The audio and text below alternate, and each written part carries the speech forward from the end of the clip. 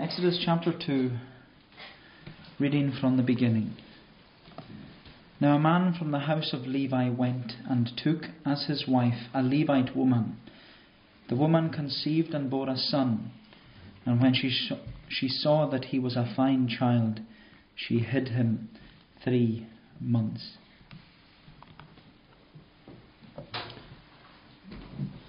So this evening we're continuing our study, our character study of some of the women in the Bible. And as you know, we've titled our study of the women in the Bible as the daughters of the king. And tonight the daughter of the king we're considering was a faithful mother in Egypt called Jochebed. And Jochebed was the mother of Moses. In fact, Jochebed was the mother of 3 children. She had 2 boys and 1 girl. And we know that the mother of Moses was called Jochebed because of the genealogy given in Numbers 26, verse 59. It reads there, "The name of Amram's wife was Jochebed, the daughter of Levi, who was born to Levi in Egypt." And that's what we're told here in verse 1. Now a man from the house of Levi went and took as his wife a Levite woman. So the man of the house of Levi was Amram. And in the genealogy in the book of Numbers, we're also told that to Amram, Jochebed bore Aaron, Moses, and their sister Miriam. And so in Jochebed we have a mother who brought up 3 children to serve the Lord. And she was a faithful mother in Egypt.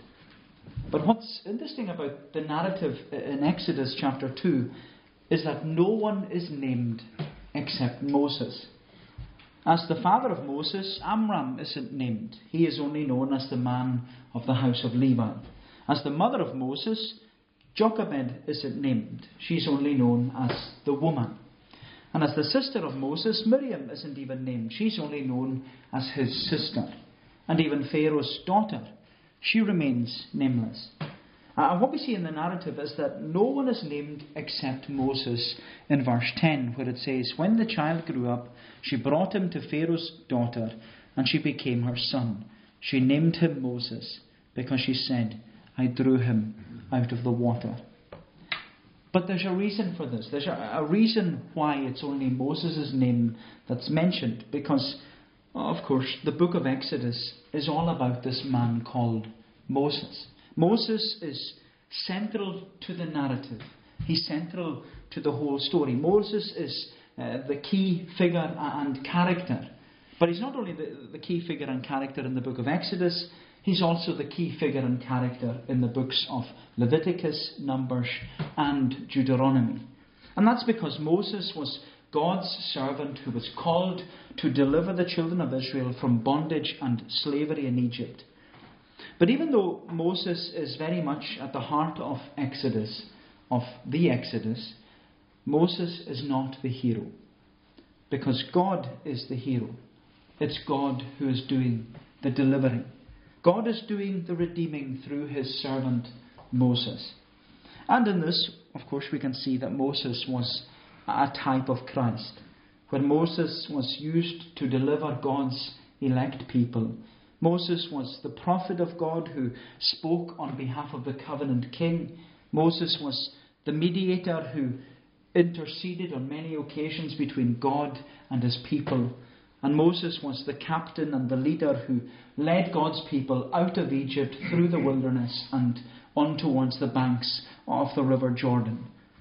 And yet, although Moses was a type of Christ in many ways, and we can see that in his life, as we know, Moses was a failure in many other ways. But behind this key figure and character, Moses had a good mother. Moses had a mother who brought him up within the covenant community of the Lord's people.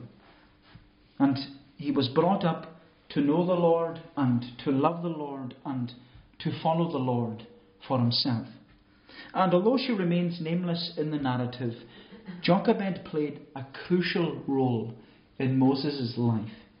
Because as his mother, she taught him and she shaped him not only in his mind, but also in his heart. And so I'd like us to consider Jochebed this evening and see what we can learn from this faithful mother in Egypt. And so the first thing I'd like us to see in this passage is a mother's trust. A mother's trust. If we look again at verse 2. The woman conceived and bore a son, and when she saw that he was a fine child, she hid him 3 months. So the opening words of chapter 2 are of course built into the backdrop of what we were told at the end of chapter 1, in which Pharaoh, king of Egypt, sent out this great decree, where we're told at the end of chapter 1, Then Pharaoh commanded all his people, every son that is born to the Hebrews, you shall cast into the Nile, but you shall let every daughter live. And this decree, it sets the scene for what's to happen in chapter 2. But the reason for Pharaoh's desperate ploy to exterminate the sons who were born to Israelite parents, it wasn't just because Pharaoh feared that the Israelite families were increasing and taking over the nation of Egypt. That was one reason. We were told that in chapter 1 and verse 9. It says, Behold, the people of Israel are too many and too mighty for us. And this is Pharaoh speaking. Come, let us deal shrewdly with them, lest they multiply. And if war breaks out, they join our enemies and fight against us and escape from the land. Therefore they set taskmasters over them to afflict them with heavy burdens. And then it goes on, but the more they were oppressed, the more they multiplied, and the more they spread abroad. And the Egyptians were in dread of the people of Israel. So they ruthlessly made the people of Israel work as slaves, and they made their lives bitter with hard service in mortar and brick, and in all kinds of work in the field. In all their work they ruthlessly made them work as slaves. And yet, despite the oppression and the desire to murder an ever-increasing Israelite population, Pharaoh's fear didn't surface because of the prospect of a revolution and a revolt against his people. Pharaoh's fear and hatred for the people of Israel, it arose all because of his ignorance of God. That's the first thing we're told about Pharaoh in verse 8.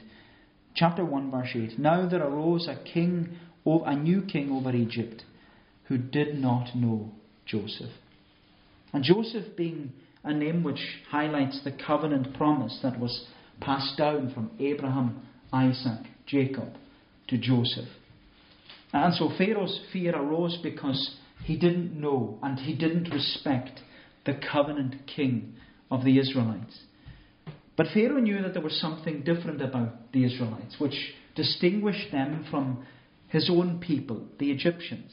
And Pharaoh saw that even in the Hebrew midwives, when he commanded them to kill all the male children as they were being delivered in birth. And as we read, it says, the midwives feared God and did not do as the king of Egypt commanded them, but saved all the male children alive.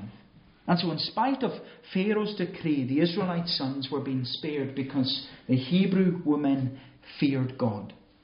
And this is repeated again in the narrative in order to emphasize the distinction between the Israelites and the Egyptians, where it says in verse 20, God dealt well with the midwives, and the people multiplied and grew very strong. And because the midwives feared God, he gave them families.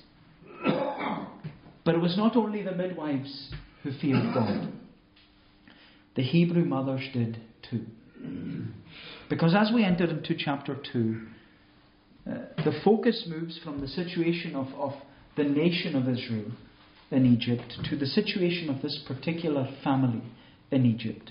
And we're told that Jochebed conceived and bore a son.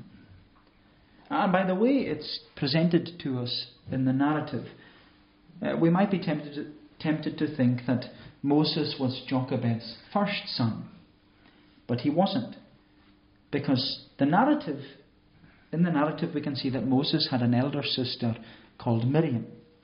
And in fact Miriam was the eldest of the family. Because in chapter 7 we're told that when Moses was 80 years old, Aaron was 83 years old when they spoke to Pharaoh. Which means that Miriam was the eldest, being about 6 or 7 years old. And then you have Aaron, who was about 3 years old at the time, which means that Moses was the youngest born son to Jochebed.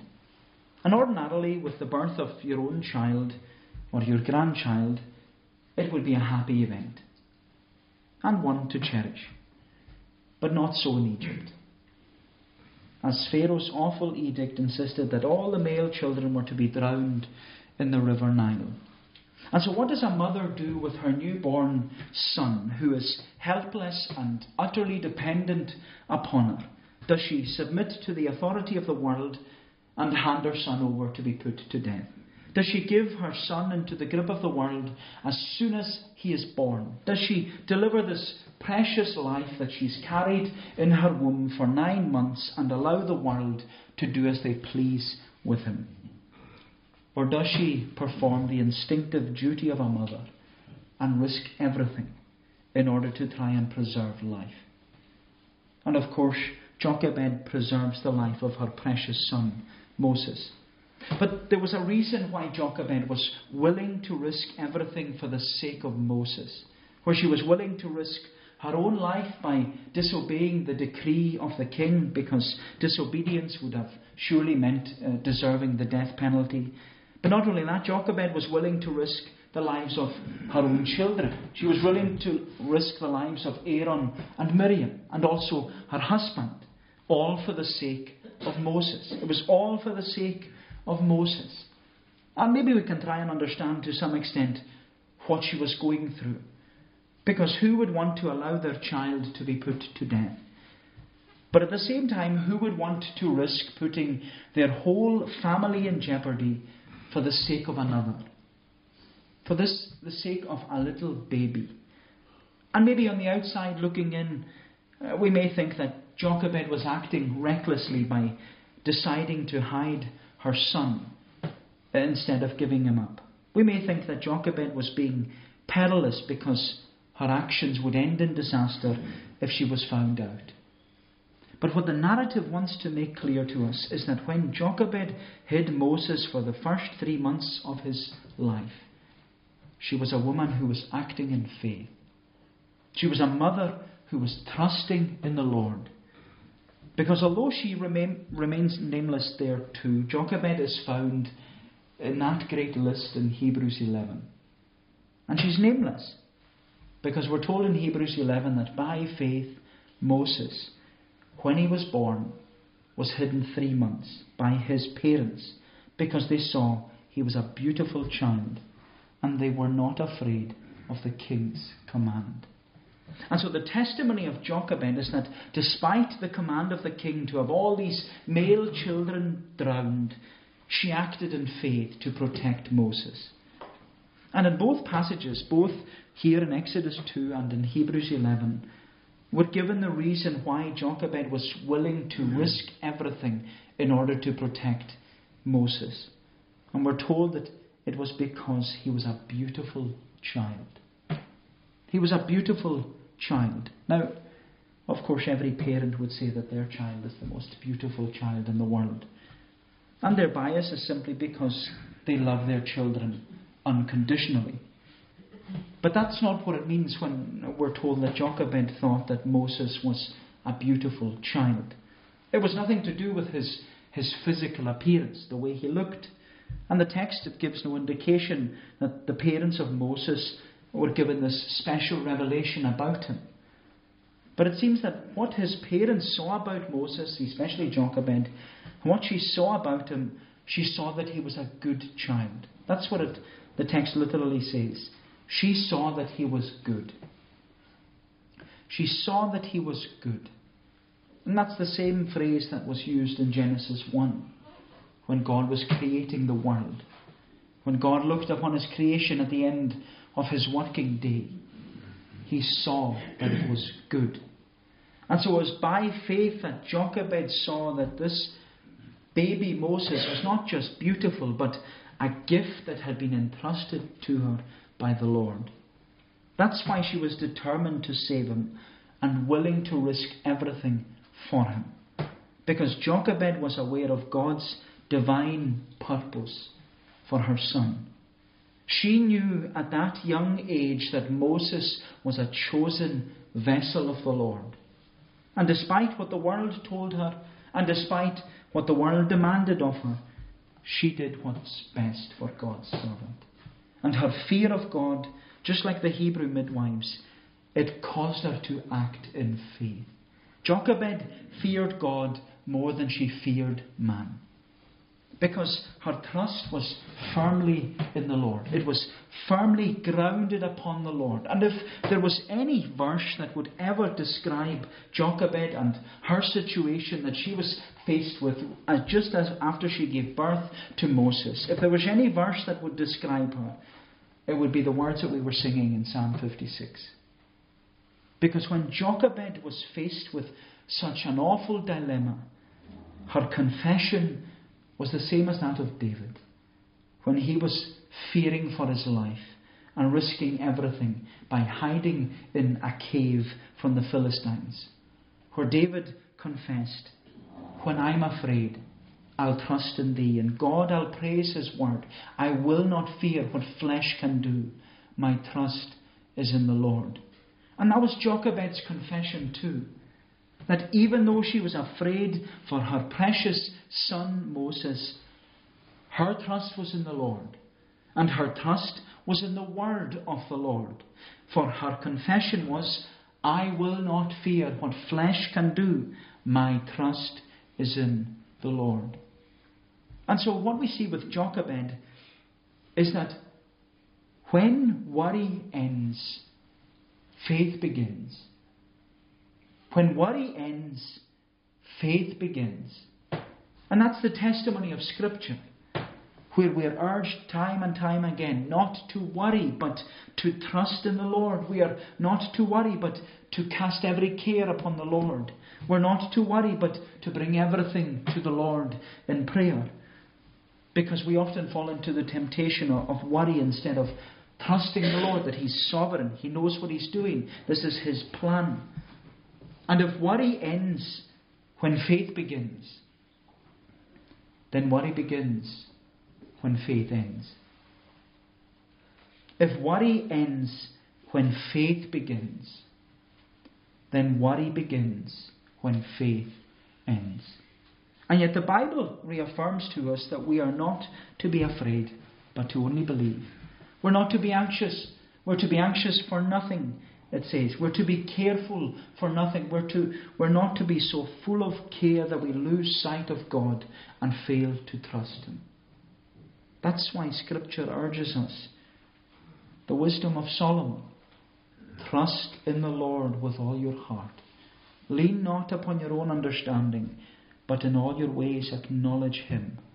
Acknowledge Him, and He shall direct your paths. The reason we often worry is because we fail to acknowledge Him. So worry ends when faith begins. Worry ends when faith begins. A mother's trust. But secondly, we see a mother's task. A mother's task. Look at verse 2. The woman conceived and bore a son. And when she saw that he was a fine child, she hid him 3 months. When she could no longer hide him, she took for him a basket made of bulrushes and daubed it with bitumen and pitch. She put the child in it and placed it among the reeds by the river bank. And his sister stood at a distance to know what will be done to him. Jochebed hid her youngest son, Moses, in her home for the first 3 months. But 3 months wasn't long enough for Pharaoh's edict to come to an end. And by 3 months old, Moses was growing, and he was getting a lot harder to conceal, as any baby would be. But first, I suppose, she would have been able to hide Moses. She could have hidden Moses' crying and said, well, it's his brother, Aaron, because Aaron was only a toddler at the time. I'm just thinking about this from my own experience. But hiding a baby in your home was never going to be a long-term solution. And again, Jochebed's faith was tested as to what she would do next. But at this point, It's John Calvin that says in his commentary, it's really interesting. He says that Jochebed's actions of making a basket to hide Moses inside, it was a collapse of her faith. A collapse of her faith. In fact, Calvin claimed that when Jochebed decided to create a basket and to put it into the river, she forgot her duty as a mother to protect her child, the beautiful child who had been set apart as a servant of God. But what we must be clear on is that Jochebed's actions were not a collapse of her faith. Jochebed was putting her faith into action. And she was trusting in the Lord to bless her actions of faith. It was in an act of faith that she made a basket and she weaved together all these bulrushes that grew as long as 16 feet in length. And she made it waterproof by coating it and daubing it with bitumen and pitch. And she made it floatable, buoyant. And it was this act of faith that Jochebed had, that she could lay it in the reeds in the river. But what's interesting about Jochebed's actions is that she did exactly the same thing as Noah did. That was the interesting thing. Because the word basket in verse 3, it's the same word for ark. That's repeated throughout the narrative of Genesis when it talks about Noah building the ark. And so Jochebed built an ark for her son in the same manner as Noah built an ark for his own family. And like Noah's ark, it was to be the means of salvation. It was to be the means of deliverance. It was to be the means of safety. And Jochebed's hope and trust in the Lord was that the Lord would save her household. And that's what was also said about Noah in Hebrews 11.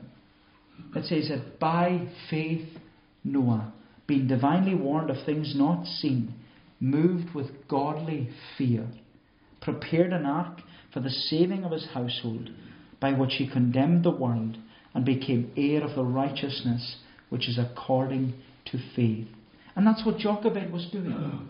Her faith wasn't collapsing, but she was moving with that godly fear in order to save her household. She was moving according to her faith. She was putting her faith into action.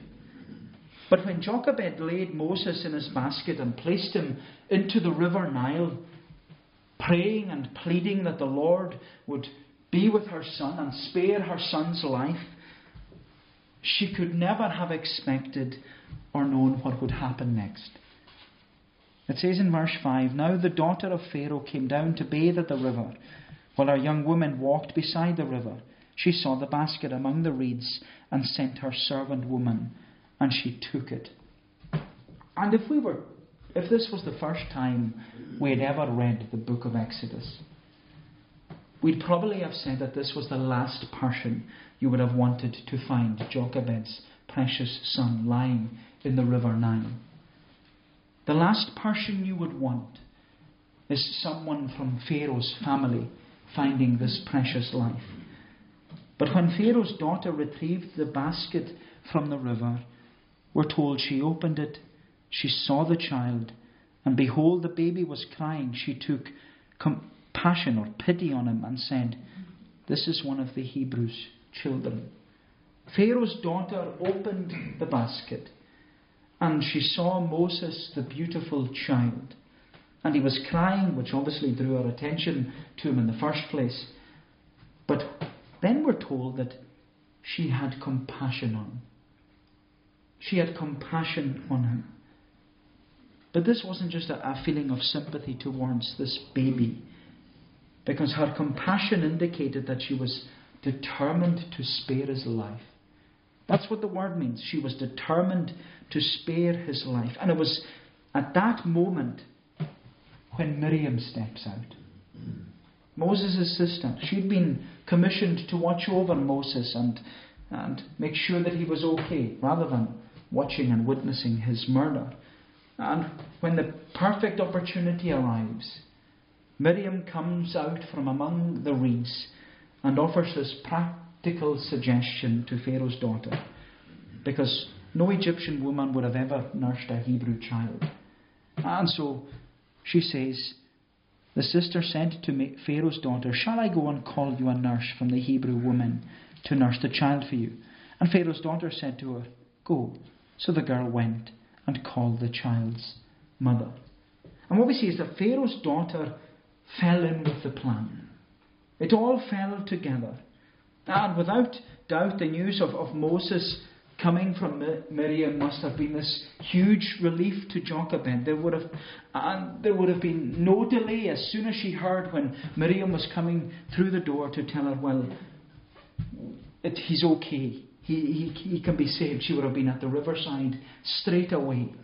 And when Jochebed arrives at the banks of the river Nile, we're told, Pharaoh's daughter said to her, take this child away, nurse him for me, and I will give you your wages.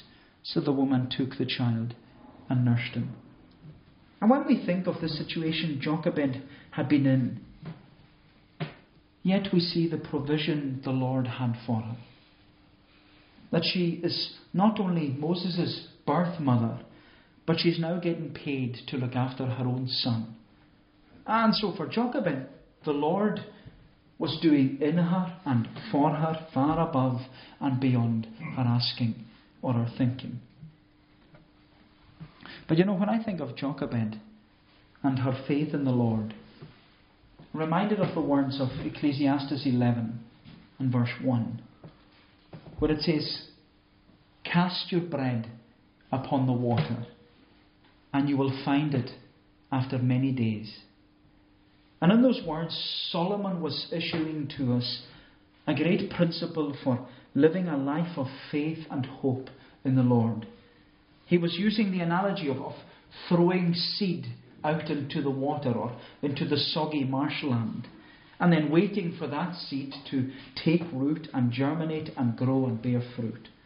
And in the same way as Jochebed cast her little bit of bread in the form of Moses, she cast it upon the water. She was placing him there and then into the Lord's hands. And she was waiting upon the Lord by faith. And maybe only after a few hours, in the Lord's perfect providence, that little seed came back to her. And that's what we have to do with our children and our grandchildren and the children in our Sunday school. We have to cast these precious lives into the hands of the Lord. We have to cast them, our bread, upon the water, knowing that after many days it will return to us. We have to cast these lives into the hand of the Lord. We have to give them over to the Lord in prayer.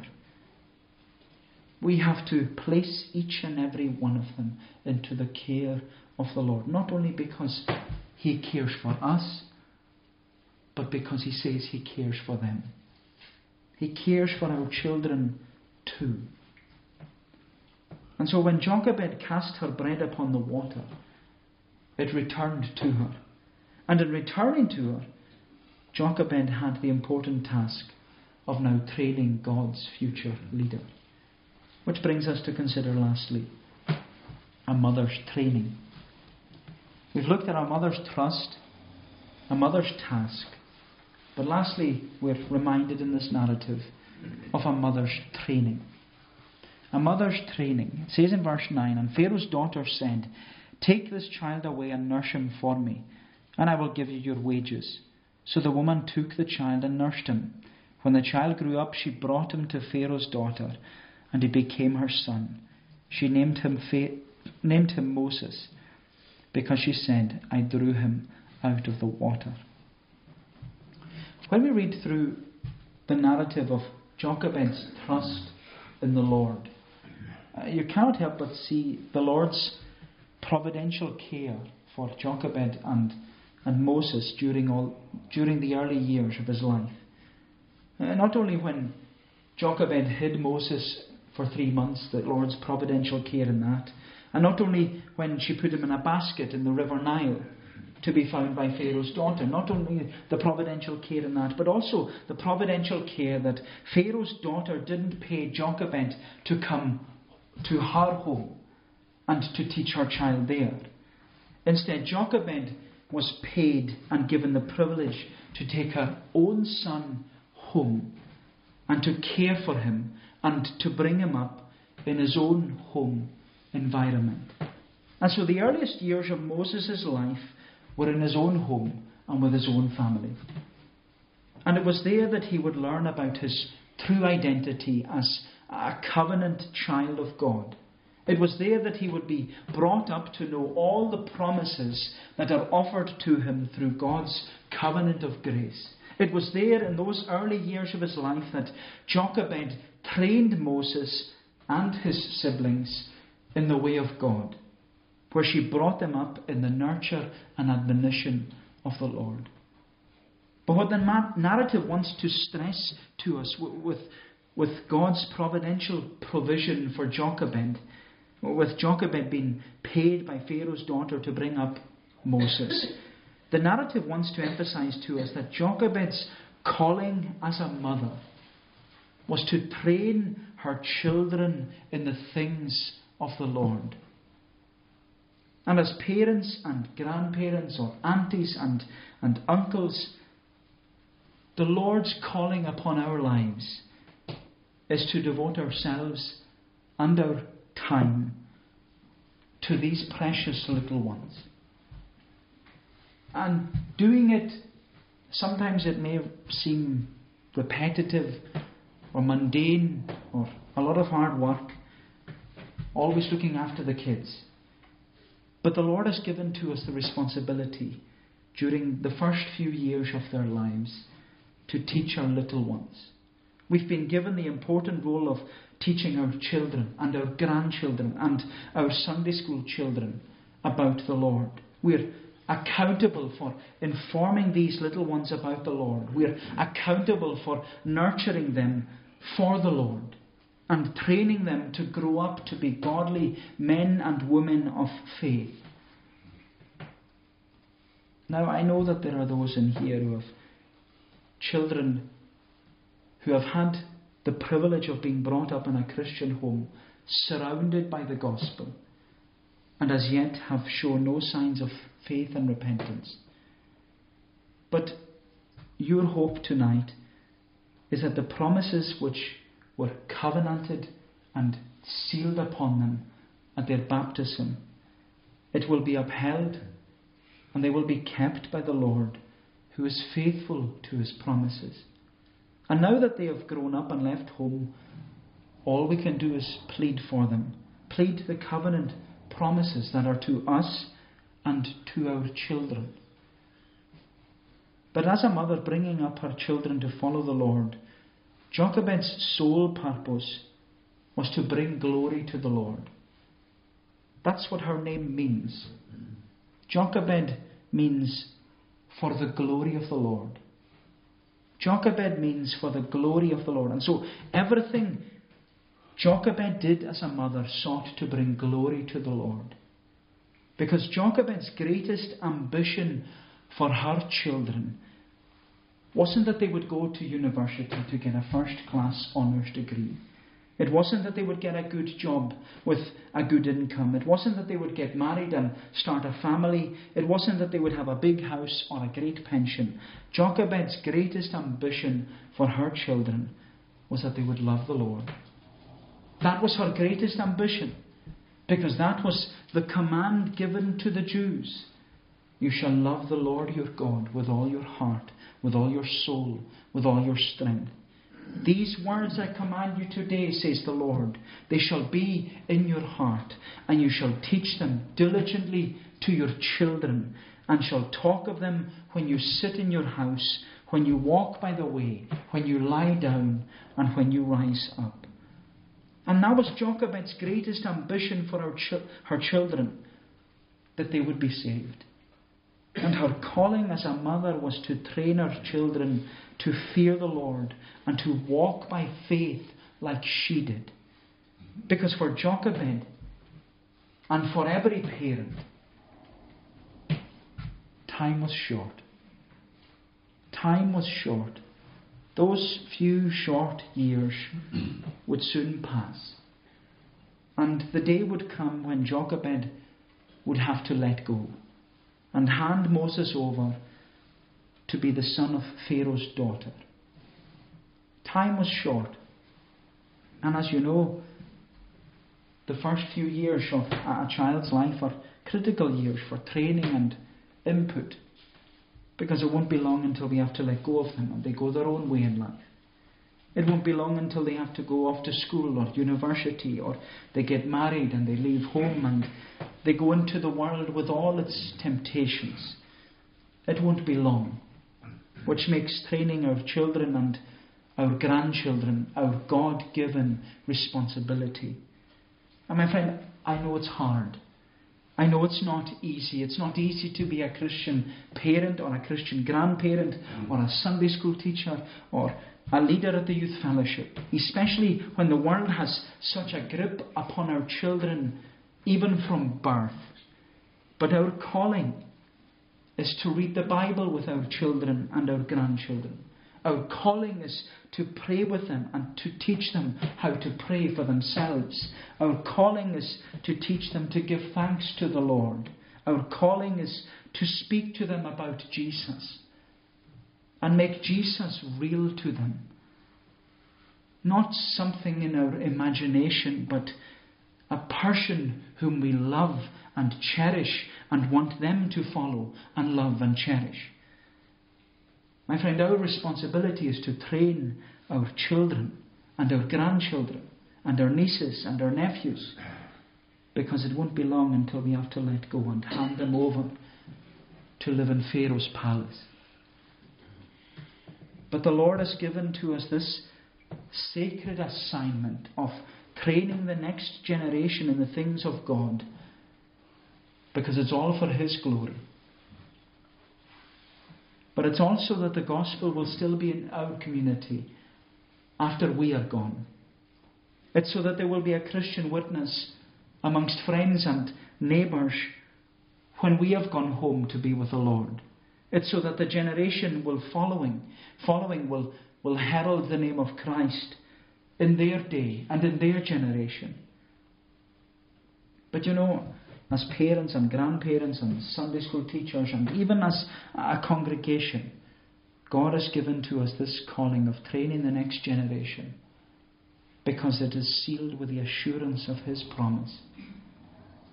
Train up a child in the way he should go, and when he is old, he will not depart from it. And if that was true of anyone, it was true of Moses. Because in Hebrews 11 we are reminded not of Jochebed's faith, but the faith of her son Moses. Because we're told that by faith Moses, when he became of age, he refused to be called the son of Pharaoh's daughter, choosing rather to suffer affliction with the people of God than to enjoy the pleasures of sin for a season, by esteeming the reproach of Christ greater riches than the treasures in Egypt. And is that not what we want for our children and our own grandchildren? To appreciate the death of Christ as greater riches than the treasures and the pleasures of sin in Egypt. My friend, it's a great responsibility, but it's also a great privilege to train the next generation to love the Lord and to follow the Lord and to serve the Lord. Therefore, in our day and generation, when the world doesn't want the Christian or Christianity, we need parents and grandparents and aunties and uncles, Sunday school teachers. We need them to be like Jochebed, who was a faithful mother in Egypt. A faithful mother who had her trust upon the Lord. A faithful mother who carried out her task by faith in the Lord. And a faithful mother who trained her children to follow the Lord. Jochebed, she was a faithful mother. May the Lord bless these thoughts to us. Let us pray. O Lord, our gracious God, we give thanks to Thee for Thy covenant promises.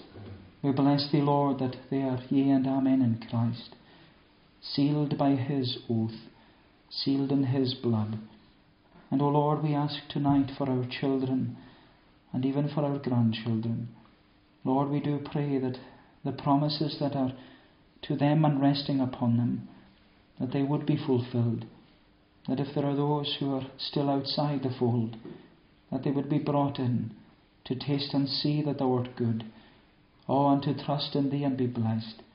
Remember us, Lord, as homes and families, as parents and as grandparents, as aunties and uncles. Lord, to train our children, to train them because they are the next generation.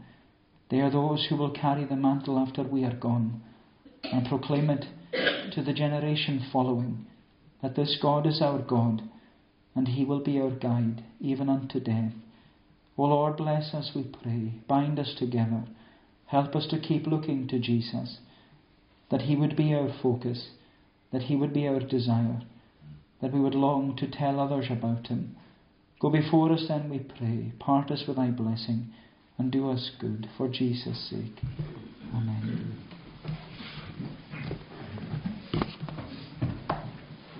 I shall conclude by singing in Psalm 127. Psalm 127 in the Scottish Psalter, page 420.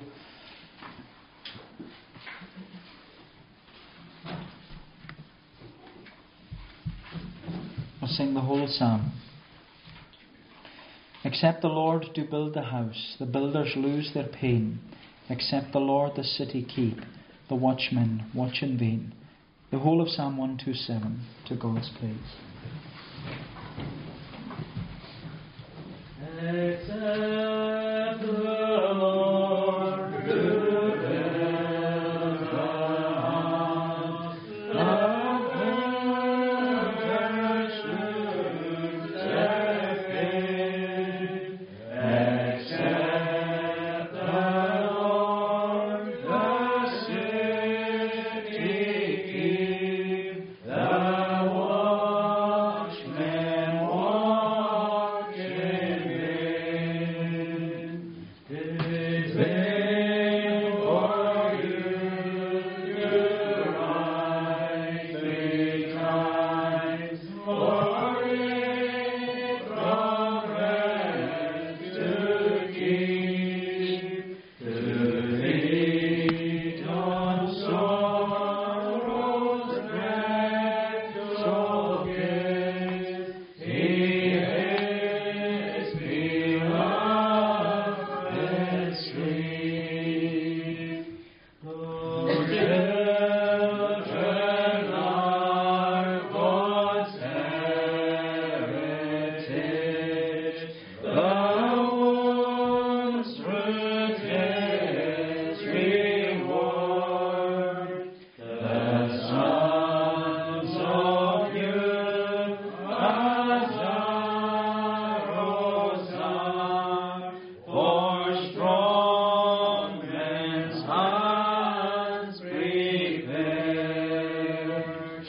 Oh, happy is the man that hath his quiver filled with those.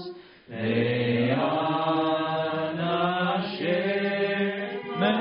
in the gate shall speak unto their foes. The grace of the Lord Jesus Christ, the love of God the Father, and the fellowship of the Holy Spirit be with you all, now and forevermore. Amen.